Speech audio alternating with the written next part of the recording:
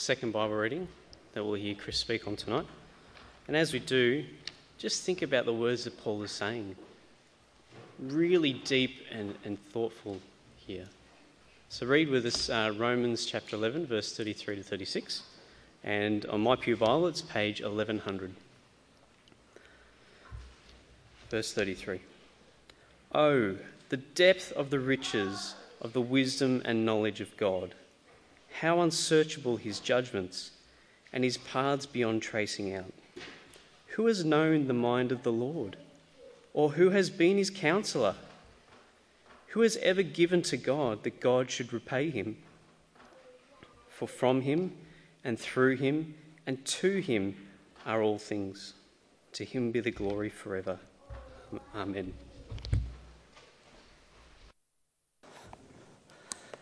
Thanks, Tim. My name's Chris, if you haven't met me already. I'm a student minister, like Chris said, here with Bryce as well for this year.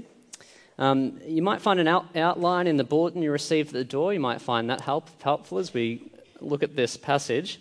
But I'd just encourage you to keep your Bibles open at the Pew Bibles. It's on page 1100 as we look at this text together. Well, let's pray as we come to God's Word. Our gracious Heavenly Father, I pray that you would be with me now as I teach on your Word. Father, empower me by your Spirit to speak clearly, to speak truthfully, and in a way that builds up your people here. As Owen's already prayed, Lord, I pray that you would give us hearts to receive your Word by faith, that we might leave with a richer and bigger view of your grace to us and who you are and your love to us in the Lord Jesus. We pray this in his name. Amen. Well, when our first child was born, I experienced one of the most overwhelming moments of joy, awe, and excitement I have ever had. Get this, the midwife actually invited me to help deliver our baby, which is pretty crazy when you think about it. And I won't get too graphic. All this to say is that my hands were the first human hands to touch my daughter. And so our little baby was born. She was crying, and so I gave her to Ruth, my wife. And then as I just paused to take in that picture, my beloved wife, my new first child, I just lost it. 2 bugs flew simultaneously into both eyes, and my eyes just kept watering. Now, I was so overcome with joy and thankfulness. From that moment on, Cami, my daughter, had my heart. But just imagine for a moment that I didn't respond that way. Let's say I responded something like this after Cami had just been delivered. Ruth, based on my observations, it looks like you've just given birth to a daughter. I think it's probably appropriate at this point that you take her because she's crying and it's getting a little bit loud in here. You might make her a bit more quiet. Right, okay, well, it's a bit of a mess in this room, so I might do a little bit of a tidy up, and then we should really make a plan to get going because, I got to get home to catch the footy game. Now, I think it's pretty easy to just see how wrong that reaction would be. Where in response to something so wonderful, my heart's cold and distant, devoid of any wonder and praise. We get how that scenario is wrong, don't we?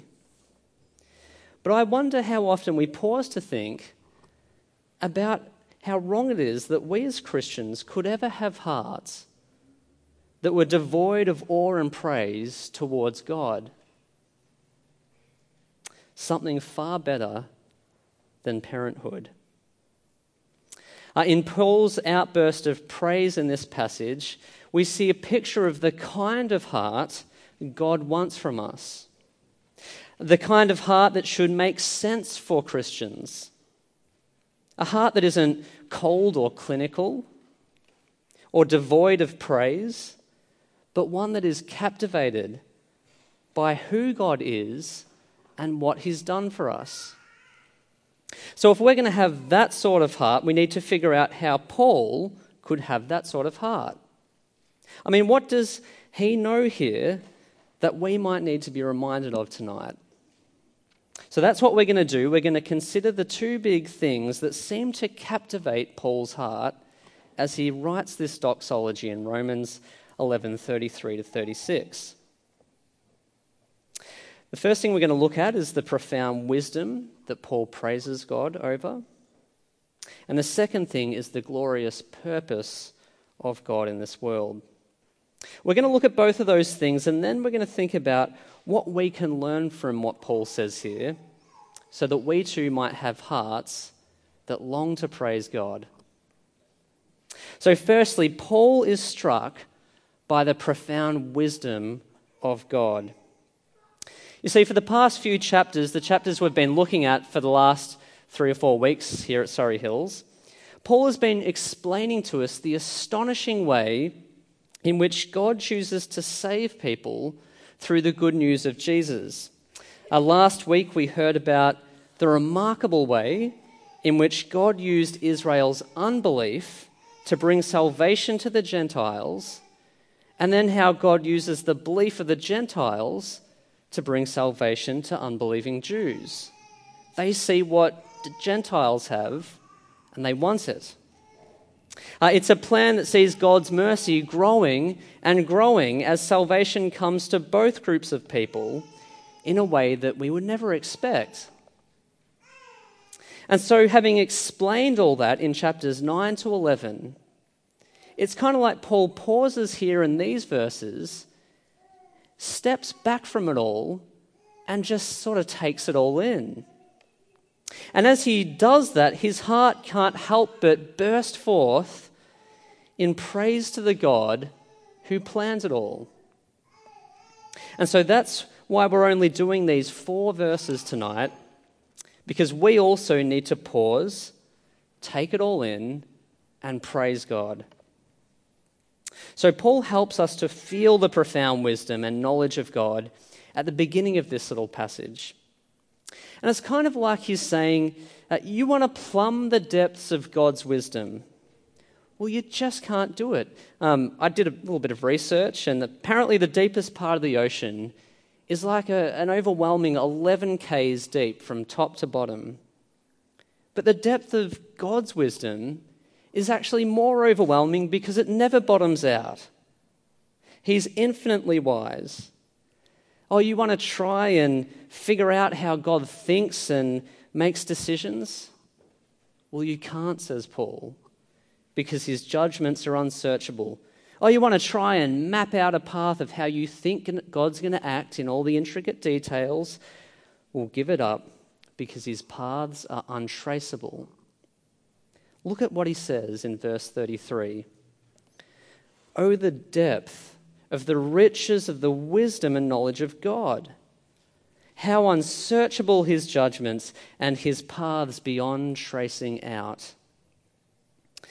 I'm about to finish my Masters of Divinity at the Prezi Theological College down the road. I'm in my final year. And so by this time next year, Lord willing, I will have been awarded a Master of Divinity. Now, I hope you realise just how ridiculous that title actually is.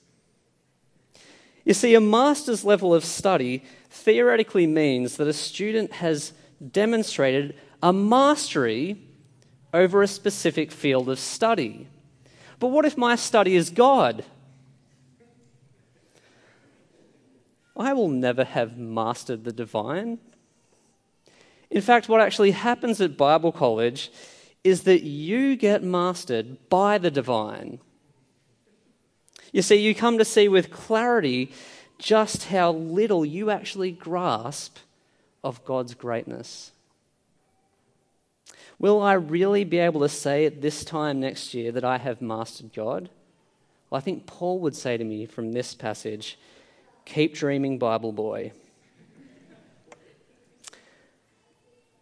You see, who can grasp God in all his greatness and infinite wisdom? Who can compare to this God in any way? Well, the answer is no one, and that's exactly what Paul says 3 times here with 3 different rhetorical questions. Look at the first one in verse 34. Who has known the mind of the Lord?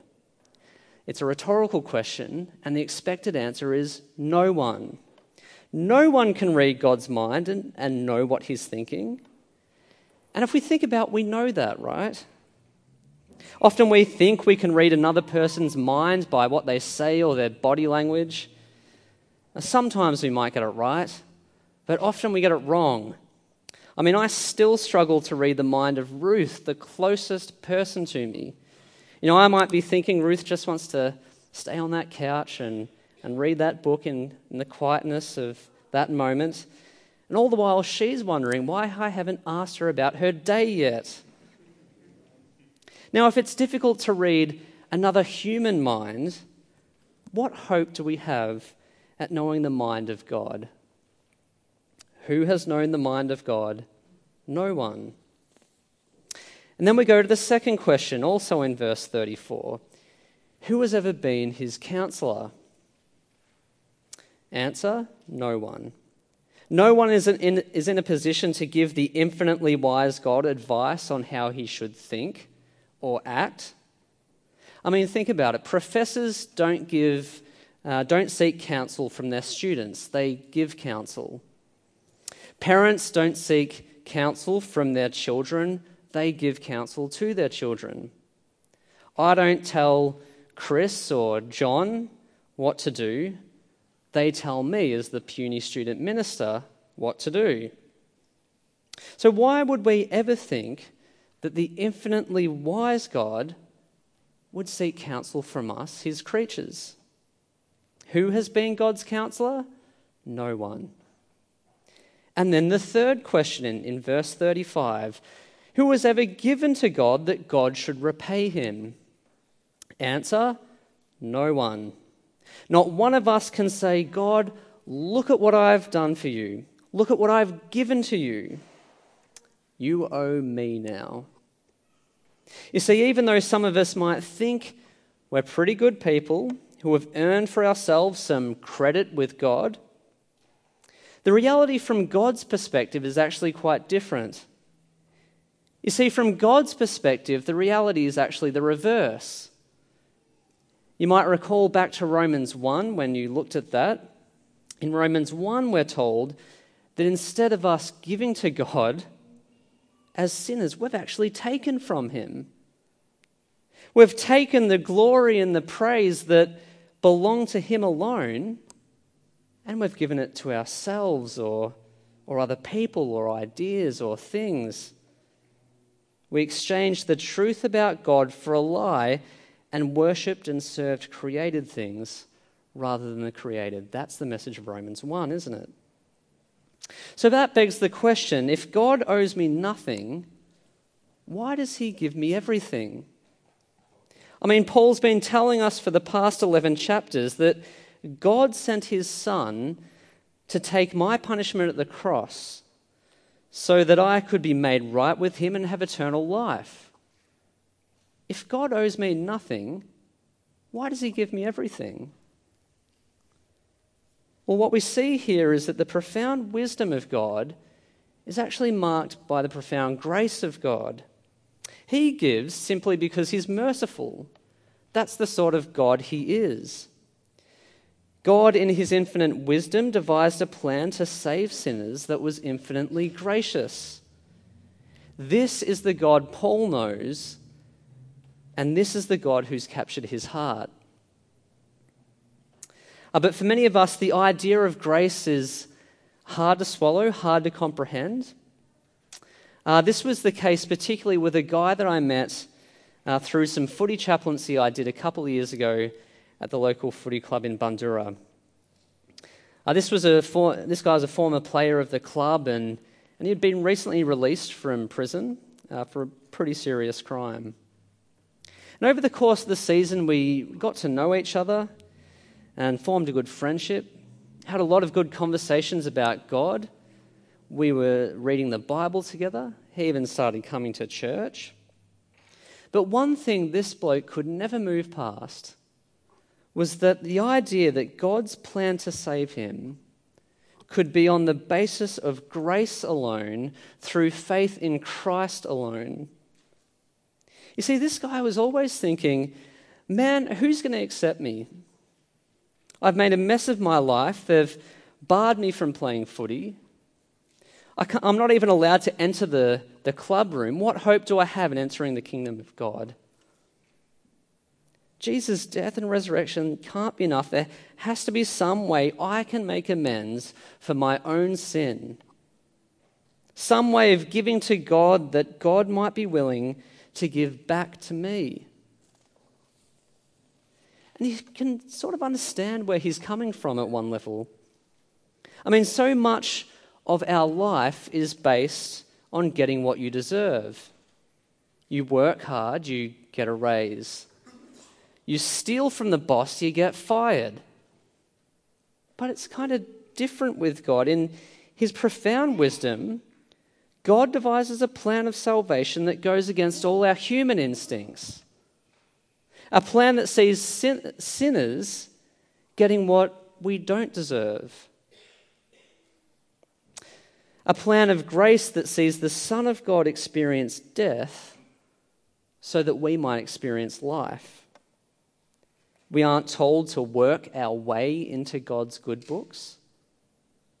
He wants us to put our faith in the work Jesus has already done at the cross. Who was ever given to God that God should repay him? No one. Why is it that Paul is singing God's praises in this doxology? Well, because he's let the profound wisdom of God in his plan of salvation captivate his heart.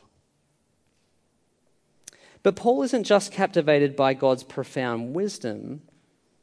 He's also captivated by God's glorious purpose in this world, which is our second point. And what is that purpose?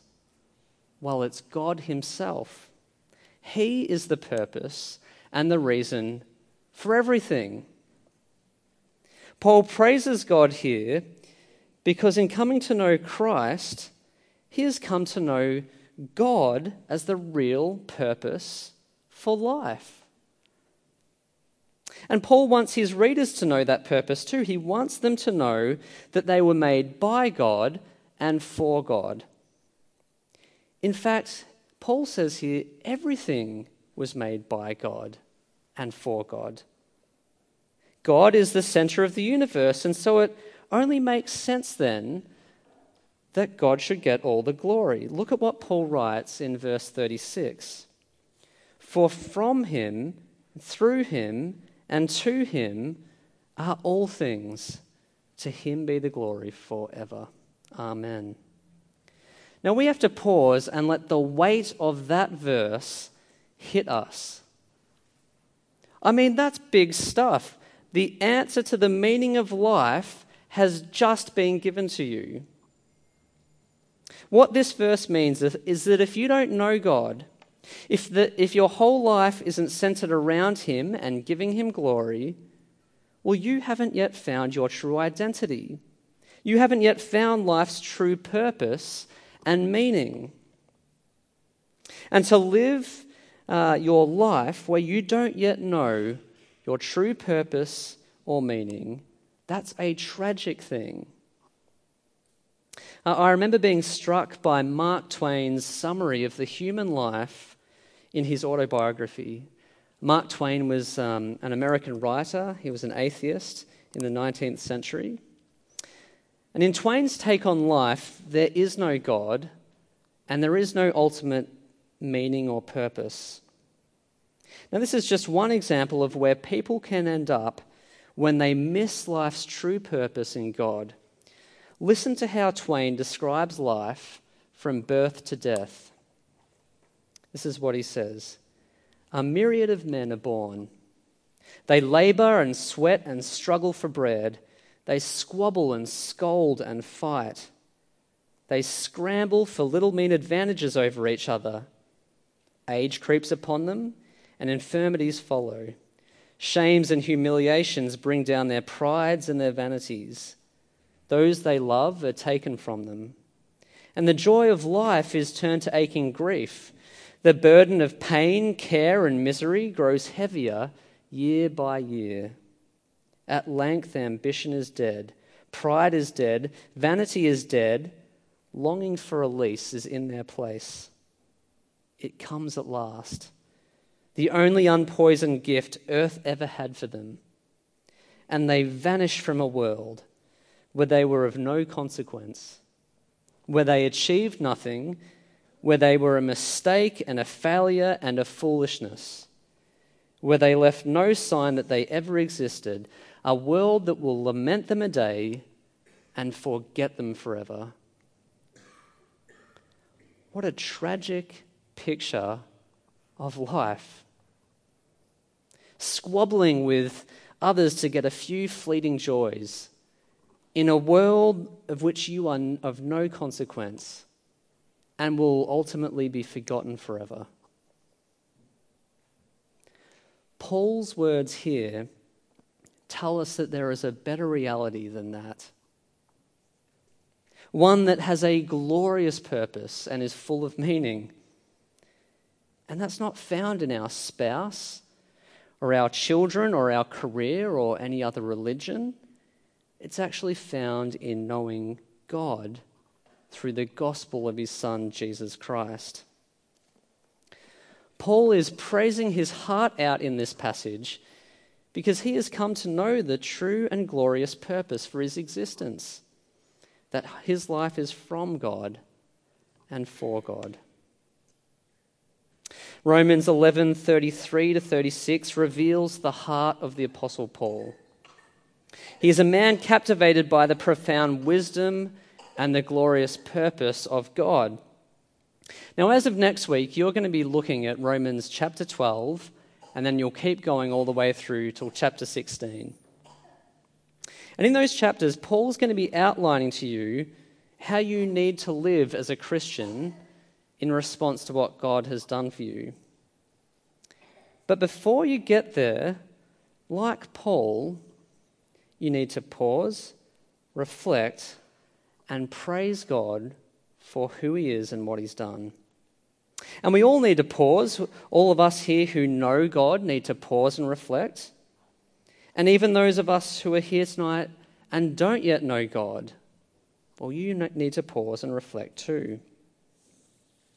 And so let me first speak to those of you who are here tonight who don't yet know God, who aren't Christian. What is it that you're giving your heart to? Is it your career, your studies, your relationship, your kids? As good as all these things are, you're actually selling yourself short if you try to find true meaning and purpose in them. You see, your heart was made for something bigger. You were made by God and for God. And so if your life is not centered on God, it's not just that you're wrong, you're actually missing out. You're missing out on knowing and, more importantly, being known by the profoundly wise God who loved you so much that he sent his Son to die for you. God doesn't want you to miss out. He wants you to trust in his Son and experience and enjoy what you were made for: eternal life with the living God. And it's no accident that you're here tonight. We've been thinking over the past few weeks in Romans about God's profound wisdom and his sovereign control over this world. God doesn't make mistakes. And so maybe the very reason God has you here tonight is so that you might hear about Jesus, trust him, and experience the joy of fulfilling your great purpose in life in relationship with God. But of course, most of you are already Christian. So what's it going to look like for all of us who are Christian to have a heart who, like Paul in this passage, that is captivated by the God we follow. You see, we now as a church have studied 11 chapters in the book of Romans. 11 chapters all about how God has saved us through the death of his Son. So what are you going to do with all of that? Because that's a lot of scripture. Will it just stay up here and give you a lot of knowledge, big head? Or will you, like Paul, allow what you know up here to travel down to here and pour out in praise? See, we, like Paul, need to pause in life and make sure that we're actually cultivating a heart of praise. And let me suggest just a few basic ways you might do this in your life. Maybe it's just as simple as this. Maybe you could commit to thanking God for one thing that he has done for you in the morning and then in the evening. Maybe you could write down your testimony if you haven't done that already. And after you've written it, just note the ways and the means that God has used in his profound wisdom to bring you to salvation. The other night I couldn't get to sleep and I was thinking about this passage. And so I was going through my own testimony and just thinking about all the different people and all the different circumstances the Almighty God has used in my life to bring me to salvation, to have me hear the gospel, and to grow me in my faith. And it just made me marvel at who God is, and it made me want to actually praise him. Maybe as a growth group, you could make sure that part of your prayer time each week is just given to praising God for who he is. And we rightly spend time bringing our requests to God and thanking him for what he's done for us. But it's actually good to also reflect Paul's concern here and just praise God for who he is, infinitely wise, gracious, loving. You see, it's important that we do cultivate a heart of praise because it's easy to fall into a funk in the Christian life, to become joyless and thankless and even bitter. And look, I'll give you a personal example on a small scale. There was a point last week where I was just over it. Our kids were sick. We were in and out of hospital and doctors' clinics. This then meant that we're all tired because none of us were getting any sleep. Tetchiness was increasing. House was a mess. Bills on the fridge waiting to be paid. Essays due. And to be honest, the last thing that I was ready to do amidst all of that was to praise God the way Paul does here. In fact, I was more likely to say, oh, the depth of the stress and craziness of my life. How exhausting are my kids and my essays beyond understanding. Well, maybe you're in a similar place tonight. But maybe for you, it's not essays and kids. Maybe for you it's, oh, the depth of my loneliness.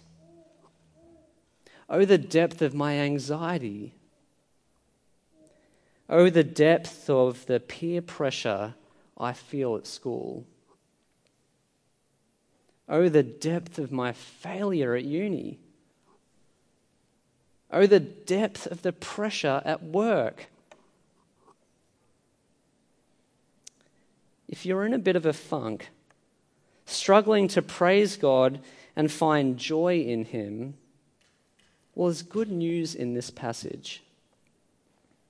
You see, this passage reminds us that despite our circumstances, one praiseworthy thing always remains true for the Christian. That in his profound wisdom and according to his glorious purpose, God has loved us and saved us through his Son. My kids might be keeping me up and I might be swimming in essays and just feeling stressed and low, but I still have a reason to praise God. And because this is true for every Christian, I'll invite you now to read Paul's doxology aloud with me as we close. So let's take it from verse 33 all the way through. Let's read. "Oh, the depth of the riches of the wisdom and knowledge of God!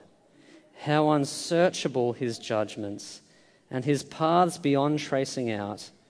Who has known the mind of the Lord? Or who has been his counselor? Or who has ever given to God that God should repay him? For from him and through him and to him are all things. To him be the glory forever. Amen."